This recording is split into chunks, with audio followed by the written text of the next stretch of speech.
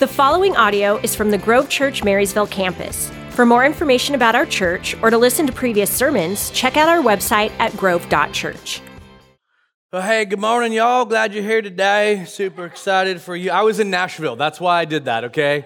In second service today, I did that accent. I'm like, anybody from Nashville? And somebody raised their hand. I go, how was that? They're like, don't do that again. So anyway, I'm still learning. But hey, we're in a series called Life Hacks Part 3. And this series is really just, life hacks in general is about like, here's an easier way to, or here's a quick, thing towards. And the idea isn't necessarily like shortcuts, quick, easy, but it is realizing that in Philippians 4:8, Paul brings up a list of things that he challenges us to meditate on, to fix our minds on, and he's really serious about it. So that's why we call it life hacks, kind of a way to sort of hack into how we navigate life mentally and become who God wants us to become. So we're going to be in 1 Corinthians chapter 10. If you got a Bible with you, encourage you to bring one. If you got a Bible app, that's great too. And there are some sheets there in the seat in front of you can use to take notes on, especially helpful if you're in a life group. And if you're not in a life group, I encourage you to look that up out in the lobby at the hub. You can sign up and we'll get you connected in a group. I want to bring up some names, and I don't need you to say anything or necessarily respond. I just want you to process each name as I say it. So, Mother Teresa, Michael Jordan, Princess Diana, Britney Spears, Adolf Hitler, Mr. Rogers, Donald Trump, Nancy Pelosi. Now, isn't it amazing how certain names conjure up certain thoughts and emotions? I mean, if you really think about, and there's other names, and you can think of certain names and people whatever, but to me, it is incredible how that works. Way back when Heather and I were dating and she dumped me a long time ago, every time I heard her name, like my heart would spin out of control. I think, man, she's so gorgeous, and she's sweet, and she's funny, and smart, and she's a catch, and that was kind of, I remember that. And the question is like, well, what's going on here? And the truth is, when you think about an individual, what you begin to realize that when you hear a name and you think about who they are, it comes down to this. You and I are characterized by our character. Now, if you're taking notes, I encourage you to write that down. We're characterized by our character. If you've been a Bible reader for any length of time, you've probably come across the book of Proverbs. It's a book of wisdom from the Old Testament. In that book, chapter 31, the last part of it describes what we call kind of a Proverbs 31 woman or a Proverbs 31 wife. And many of you have probably even heard that phrase. The idea as it's described in there is we're talking about a woman who is clearly smart, a woman who is creative and bold, somebody who's kind and sacrificial and loving and hardworking. And there's all of that within what you hear about a Proverbs 31 woman or wife, but it begins and the tone is set to describe that individual with this simple phrase: a wife of noble character who can find. And I want to focus on that word noble because when you get to Paul's list in Philippians 4 verse 8, one of the things he says is fix your mind on, we last week tackled whatsoever things are true, and the second word and the third word in there are whatsoever things are noble, whatsoever things are right. And I want to talk about this word noble because when Paul tells us to be intentional about where we fix our minds and he brings up whatever is noble, it's unique. That word only appears 4 times in the New Testament, and every single time that word is brought up, it's in relation to an individual's character. Just like back in Proverbs 31, when it says a woman of noble character or a wife of noble character, the same idea plays out in the New Testament, that when the word noble comes into play, it's attached to somebody's character. And what I want to dive into today is what's going on here? Why is this such a big deal? Let's pray, and then we'll jump into the content. God, thank you for what you want to do. Help me to try to be as clear as I can about why this is important, God, especially in the world that we live in. I pray that we would take a check in every one of us to our own hearts, to our own minds, and what kind of role this word noble plays in how we live every single day. In Jesus' name, amen. So what is this about? The word noble in that text that Paul brings up in Philippians 4:8 is also the word high thoughts, noble thoughts, high thoughts, or another word is honorable thinking. Thoughts that are honorable towards an individual. And so when you get into this word noble, it's connected to a person's character, and it has everything to do with the way that they carry themselves internally, mentally, as they relate to those around them, from their relationship vertically with God to their relationship horizontally with other people. A couple of easy examples would be in the world that we live in that's an over-sexualized culture, it's easy for men in our world to get away with objectifying women. What I mean is you think about, certain things lustfully or what they can sort of do for you, but you're not necessarily into the idea of they're intelligent, they're smart, they bring a lot to the table, they have a ton to offer in the way of who they actually are, not just what they are, and that's a big deal. So the idea is high thinking, respect for their contribution, their intelligence, their gifts, talents, and their strengths. Low thinking, what could we do if blah, blah, blah. So another easy example is this. When someone around us blows it, they make a mistake, they do something wrong, all of a sudden we begin to think, man, what a failure, or what a loser. We smear their reputation. We gossip about them. It's especially common with people that we aren't directly connected to, but somebody that we heard about, or a manager at our work, or somebody in the media or whatever, and we're willing to go right along with what other people might say to slander them and just believe the lies and kind of write them off and become cynical. At the same time, the other end of the spectrum is to give into noble, honorable, high thinking in that same circumstance is to understand you and I are one decision away from ruining our own lives. And that we're as susceptible as anybody to making some idiot mistake. That instead of smearing them or slandering them, what does it look like for you to pray for them? Instead of celebrating their demise because you knew they were a loser or whatever, instead, what does it look like for you to go, what role do I play in helping them get back on their feet because things are obviously not good for them right now? You ever heard the phrase, never kick a man when he's down? One guy said, when is a better time? And the truth is, we tend to think that way sometimes. When you find something out about somebody, it's easy to sort of kick them when they're down because things are already rough and you go, yeah, whatever, and we write them off. That's low thinking as opposed to high thinking. Throughout our day, I want to challenge every one of us to consider, how are we thinking? Do we think higher things or lower things?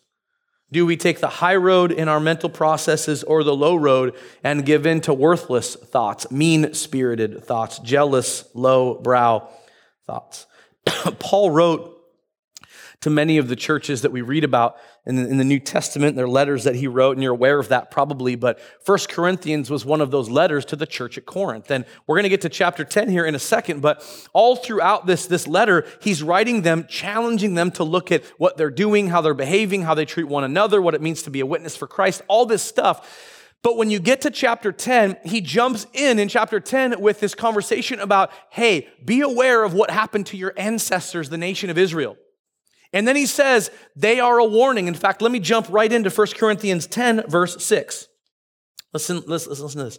Now, these things occurred as examples to keep us from setting our hearts on evil things as they did. Did you catch that? Setting their hearts or their intent or their gaze on evil things as they did.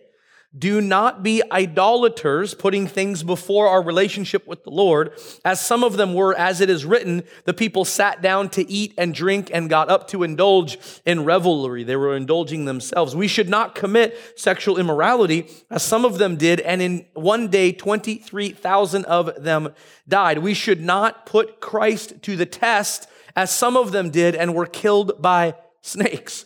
And do not grumble, as some of them did, and were killed by the destroying angel. And then Paul says it again. These things happened to them as examples and were written down as warnings for us, on whom the culmination of the ages has come. And then listen to this. So if you think you are standing firm, be careful that you don't fall. And then he goes into a verse I've mentioned many times. No temptation has seized you except what is common to mankind. And God is faithful. He will not let you be tempted beyond what you can bear, But when you are tempted, he will provide a way out so that you can stand up under it. So this whole conversation is the fact that the nation of Israel had given themselves to indulging in certain things that were lowbrow things. They were indulging themselves in idolatry and the worship of other gods. They were indulging themselves in weird sexual practices that they shouldn't have been. They were indulging themselves in grumbling, and it says that they received the punishment for that sin. And Paul says this was written down as a warning to all of us, that we don't fall prey to those very same things. In fact, he says, the Spirit of God will give us strength to not camp out on these negative things, but help us live in the way that God intends. And then, I'm going to fast forward about 9 verses, and the reason is because he's going to bring up some more history. And then he says in verse 23 and 24, 1 Corinthians 10, I have the right to do anything, you say, but not everything is beneficial. I have the right to do anything, but not everything is constructive. One of the great tests for you and I in the way that we behave, in the way that we think is this constructive and is this beneficial? Is this helping my faith and my relationship with God vertically? And is this helping my relationship with others horizontally? Is it constructive and is it beneficial? Because then he goes on to say, and I want you to repeat after me, no one should seek their own good, but the good of others. That's at the core. He's bringing up this idea that this is not about you and what you want to do. This is very much about how what you do will affect your relationship with all of those people around you, from your kids to your marriage, the people you work with, to the people you drive around, to the people you shop with, to the family gatherings that you go to. It will affect all of them. And he was warning the church at Corinth to not operate in a way that's dishonorable, and it begins with where we put our minds, because that affects what we will actually do. Now, in Galatians 5, he brings up another list, and this one in particular is a little more clear, and he brings up basically, one list that's negative and one list that's positive. Galatians chapter 5, and we're going to jump in here in verse 13. You, my brothers and sisters, were called to be free. If you remember last week, if you heard the message, if not, you can always listen online. It says, you are called to be free. John 8, Jesus reminded us that we were set free by his work. And he says this, but don't use your freedom to indulge the flesh. Rather, and this is key, serve one another humbly in love. For the entire law is fulfilled in keeping this one command. Love your neighbor as yourself. If you bite and devour each other, watch out, or you will be destroyed by one another. So I say, walk by the Spirit. Now, Paul is saying that for you and I, it's easy to bite and devour one another and destroy each other because we take on lowbrow thinking and we allow anger, frustration, hatred, bitterness, worry, panic, all of these things to take over. And it's amazing how that hinders our ability to treat people the right way. And then he says, so I say, meaning the solution for you and I to not live indulging the sinful nature is to live by the Spirit.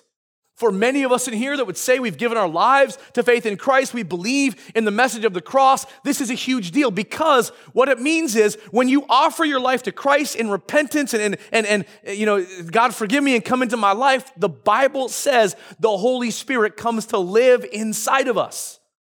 So when he says, walk by the Spirit, he's saying you and I have the Holy Spirit living inside of us, revealing how we ought to live, helping us understand what we should do and what we shouldn't do. He says, walk by the Spirit and you will not gratify the desires of the flesh. If you're led by the Spirit, you're not under the law. And then he says, and listen, the acts of the flesh are obvious. Sexual immorality, impurity, debauchery, idolatry, witchcraft, hatred, discord, jealousy, fits of rage, selfish ambition, dissensions, factions, envy, drunkenness, orgies, and the like. I warn you, as I did before, that those who live like this will not inherit the kingdom of God. And there's a reason he says that, and we're going to get to it in a second. But, verse 22, and we've heard this many times, the fruit of the Spirit is love, joy, peace, patience or forbearance, kindness, goodness, faithfulness, gentleness, and self-control. Against such things there is no law. Why does he say that? What he's saying is there's nothing restricting this fruit from producing and producing and producing in your life. He's saying that when you and I live by the flesh, here's a list of things that identify where am I at? How am I living? Are these things part of who I am? Do I have fits of rage? Is there jealousy and envy in me? Am I given to sexual immorality, or do I do things I shouldn't be doing, or even think things I shouldn't be thinking? So he comes back to this conversation and says, here's the bad side, but here's the good side. And these are the things that when you're surrendered to the Holy Spirit in your life, these are the things that flourish. So let me go back over them and ask you, do you see yourself growing in your ability to love people around you? Love God? Do you have a greater sense of joy maybe than you've had? Because your faith is growing, and as you lean into your faith, you realize in the midst of a whirlwind of tough circumstances, you can hold on to a deep-seated joy because Christ is always with you?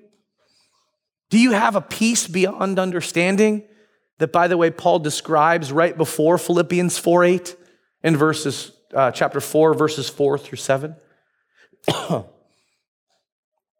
Do you have a greater patience? When was the last time you were surprised at your ability to be patient in a situation? You're like, it's the opposite for me. You're like, I think that's fits of rage, right? That's the opposite.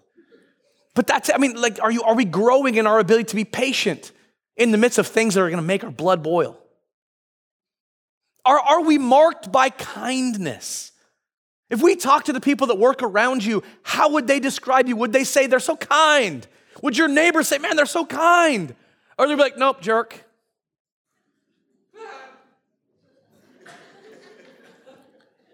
Goodness, a sense of high morality, goodness, faithfulness, stick-to-itiveness in relationships with others and with Christ. You stick in there, you see it through. You're willing to be there for people in tough times and not just bail because all of a sudden they're high needs. Gentleness, self-control. Are these things growing in your life? Now, when he brings up the negative list, remember he says, I warn you, as I did before, that if you live like that, you're not going to inherit the kingdom. Now, we go, well, what is that about? Let me go back to Galatians 5 in verse 24. Listen, this is the answer. Those who belong to Christ, if you say you're a follower of Christ, those who belong to Christ have crucified the flesh with its passions and desires. Since we live by the Spirit, let's keep in step with the Spirit, not becoming conceited, provoking, and envying each other. He goes back to, if you say you're really a follower of Christ, and you're on this journey of wanting to be more like Christ, then these things ought to be growing, because if they're not growing in your life, if that's not evident, then guess what? You're going to miss the kingdom because your heart's not really there. You're missing it. When we were driving here this morning, it was Stella and I. She's our 12-year-old, and she's sitting in the back. I said, Stella, we've been gone for a few days. Anything you've been reading in the Bible lately? She goes, you know what? Yeah, Hudson and I were reading the book of Jonah this week. I said, Jonah? How come? She goes, well, Hudson picked Jonah, so I said, we'll read Jonah. So we read Jonah. I said, isn't that an odd book? She goes, yeah, it really is. I go, so tell me what you learned in Jonah. She goes, well, he didn't really do what he was supposed to do. I said, no, he didn't do what he was supposed to do, did he? No, he didn't do that. And so there's this crazy part where he's eaten by a whale, he ends up in the ocean, whatever, and then he finally repents, and then he goes and does what he's supposed to do. I said, right. He goes and does what he's supposed to do, right? Yeah. I said, then how come the book ends so weird? She goes, I know what you mean. Because I thought that they just finished writing it without finishing writing it. Like it was incomplete. And so I'm like, right, so what is that about? She goes, well, he didn't do what he was supposed to do. I said, no, it's deeper than that.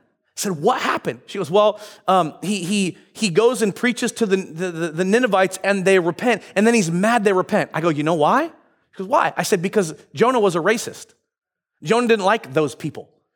And so Jonah did what he was supposed to do because he did what God told him to do, but he didn't do it because he wanted to do it.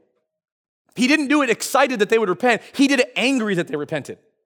He literally, at the end of the book, complains, God, how dare you? I knew that you were a gracious God, and that if I preached to them, they were going to repent. I knew that was going to happen. How dare you, Lord? So what's the problem? What's the lesson in the book of Jonah? Sure, it's a lesson on obedience, but you know what else it is? It's a lesson on obedience, not just outwardly, but inwardly. That instead of being racist against a whole people group that he didn't like, what if he loved them and cared the way God does you and me?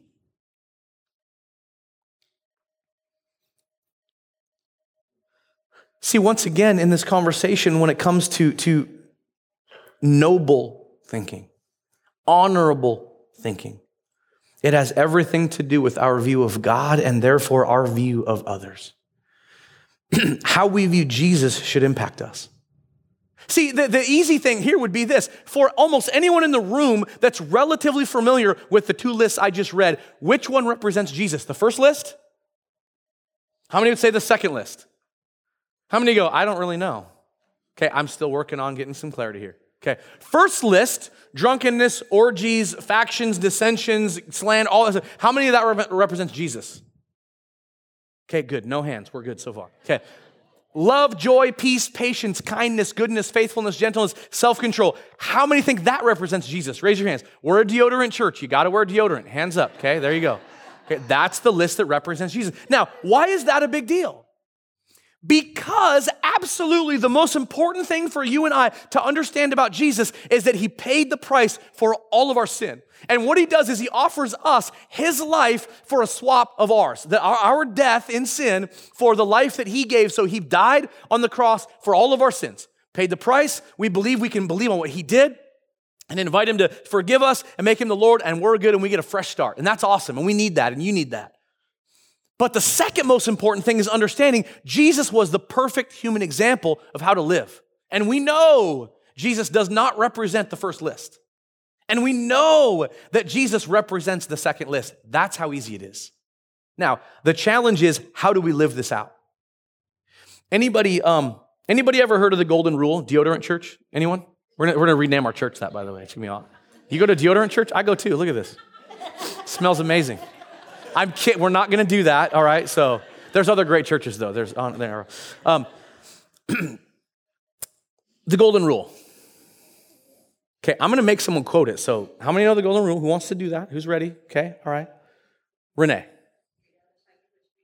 Treat others how you wish to be treated. And by the way, that's biblical. It's good. Here's what I love, though. There was a pastor that I listened to a while ago that went, hey, actually, the golden rule is great. But there's an even better rule called the platinum rule. And all of a sudden, I'm like, what is that?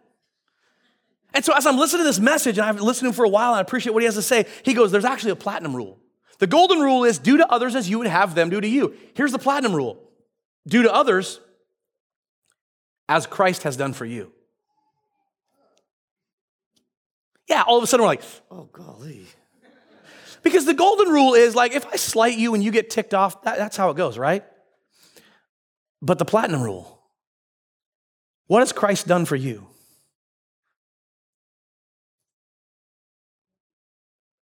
You ever blown it? Any of us in here ever deserve his grace, his love, his strength, his peace, any of it? No. The platinum rule. Do to others as Christ has done for you. We live in a world where for you and I, we've been slighted by family, and we look at people around us and go, I wish I wasn't related to them because they're nuts, and I can't stand working with them because I don't like them. And we have all these random thoughts about all these different people in our lives, and that's low-brow thinking. Paul says, if you want to have a joy and a strength and God's presence in your life, you've got to hold on to noble, honorable thinking about people around you. Honorable thinking about people around you. That nobody does things exactly like you think they should be done. You don't even do that. You think Jesus walked around? People needed miracles done, and all of a sudden, a couple of lepers come up and they walk and they need healing, and he's like, oh, gross, ew. Ew. Ew. I mean, I'll heal you, but ew. Don't make me put my hand, Lord, not the hands on, just the hands off and just at a distance. Is that what Jesus did? When Jesus encountered the woman at the well, who had been married 5 times and the man she was currently living with wasn't even her husband? Stay away, unclean, gross. You've been doing all kinds of weird stuff, gross. The woman caught in adultery? What about her? Bunch of religious leaders bring her up. She's caught in adultery. Don't we need to stone her to death, Lord? Ew, she was caught in adultery? What about the crowd that was so hungry that he had to multiply food? Another food miracle? I mean, can't you guys just get some food at home and then come to the meeting? Why do we got to feed you guys? All right, fine, guys, get some loaves, get some fish. Let's go. Bunch of chumps out in this crowd. What was Jesus' first miracle? Some of you are on that one, water into wine. Okay. I know that one. God, I got that one nailed. Water into wine. What kind of moron paying for the whole wedding can't pay enough for there to be enough booze till the very end? Yes, I'll turn water into wine, but my goodness, get your budget right, you fine. Wine. Is that what Jesus thought of people that fell short? Then why do you? Then why do you? Is it a family member? Is it a coworker? Is it somebody who lives down the street or right next door, or right behind, or right above you in a condo? Then why do you? Jesus doesn't look at you and go, you bozo. And honestly, little side message here, this has everything to do with self-talk as well, because some of you do go, I'm ugly, I'm stupid, I'm worthless. God, you don't care. Does God think that way about you? See, a little bit of last week's message here, but all of a sudden it's like, look, go back and realize who you are. Fight the lies with the truth. You're a child of God. You're Christ's friend. You're fearfully and wonderfully made. You're beautiful in his eyes. You're royalty. Truth. If Jesus doesn't think that way about people, why would you? And that's a tall order for all of us, including me. I've been gone a lot the last few weeks in a lot of different places, and in every one of those places, there's somebody that's always going, hey, and this is how, hey, we got Heather with us today, and we're excited to have Heather, and she's going to come up and speak to us in a second here, but before she comes up, I just want to say, and what am I about to do? I'm about to say a bunch of nice things, right?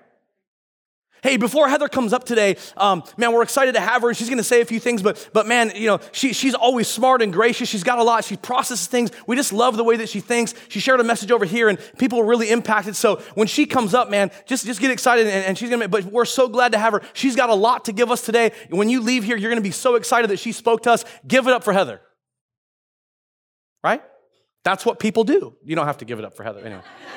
You're like, good, because I didn't. I know, I listened.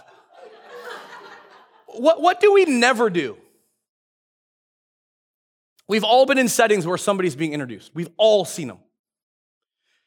Hey guys, we got Heather with us today, and we're super excited she's here. Now, a few days ago, she accidentally drove her car through the garage door and said all kinds of 4-letter words, and her marriage is on the rocks. They're not really doing very well. In fact, it's probably not going to last the month. But anyways, all the way here, she was listening to Lizzo, total mistake, but that's, it is what it is. She's probably going to be able to say something that will encourage us. Give it up for Heather. And now you clap? Get out. There. Security. Okay. You never hear somebody introduced like that. Why? Because we love to lie about people? No, at the end of the day, it's because we're trying to look for some of the good that they have to offer. Is she perfect?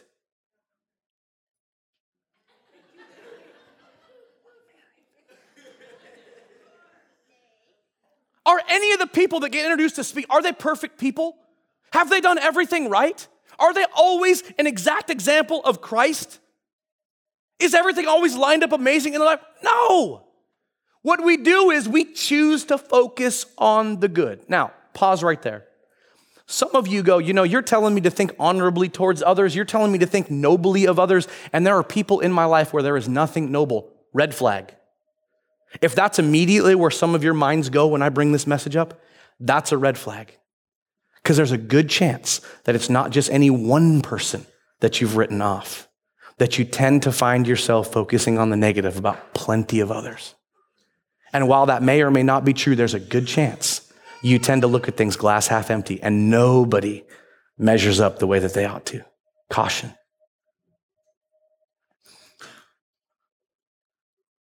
All throughout the day, our minds are going somewhere. All throughout the day, do you find yourself thinking upon honorable things about others or not so honorable things about others?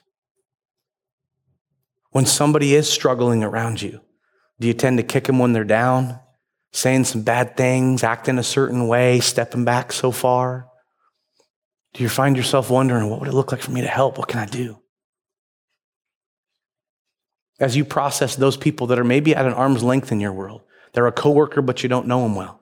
They're a neighbor, but you've never really met them yet. You navigate life around them here and there, but you have your opinions because of what you heard or what you think you know.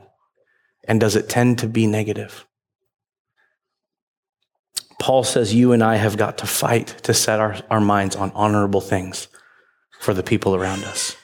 Because it's real easy to get nitpicky. It's real easy to think everybody should be just like me.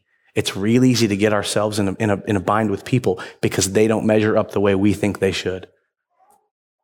I love, and actually Heather brought this up months ago, this last year, I love that phrase in Scripture, make room for each other's faults. Let's be gracious. Father, today, I pray, God, that you would help us. Especially in a world where in social media or in media in general, God, we fall prey to this thing where stuff is written a certain way to get us to click on it.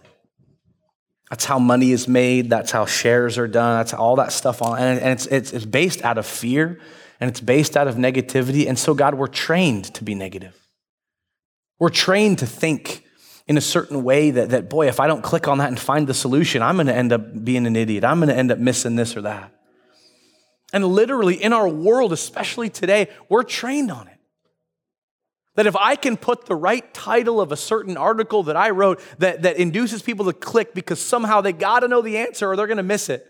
Or they got to know the answer or they're going to get sick. Or they got to know the answer or they're going to miss a fortune. Or whatever it would be, we click on it. But it creates in us, it trains us to be looking at the negative. And all of a sudden, this burden of fear, this burden of discouragement, this burden of hopelessness, in a weird way, it becomes a drug and we don't even notice. And I think, God, it's that much more important. What would it look like for us to think noble thoughts, honorable thoughts? And God, sometimes it's people right in our circle of influence in our own home. And sometimes it's people at an arm's length in our community. And sometimes it's people all the way across the world that are some famous this or that. But no matter what it is, God, help us to realize if we live thinking low brow, we're ruining our ability to have joy and peace. And at the end of the day, the book of Philippians is all about how to hold on to joy and to peace. And we especially need it in our world. Forgive us. Each of us in this room where we find ourselves getting jaded, we're not thinking like Jesus. We're not doing what we ought to be doing that way. Help us lean into you and believe. Focus on things that are honorable. In Jesus' name, amen. Thank you for listening to the Grove Church Marysville Sermon Podcast. If you want to keep up with us, like us on Facebook, Instagram, or visit our website at grove.church.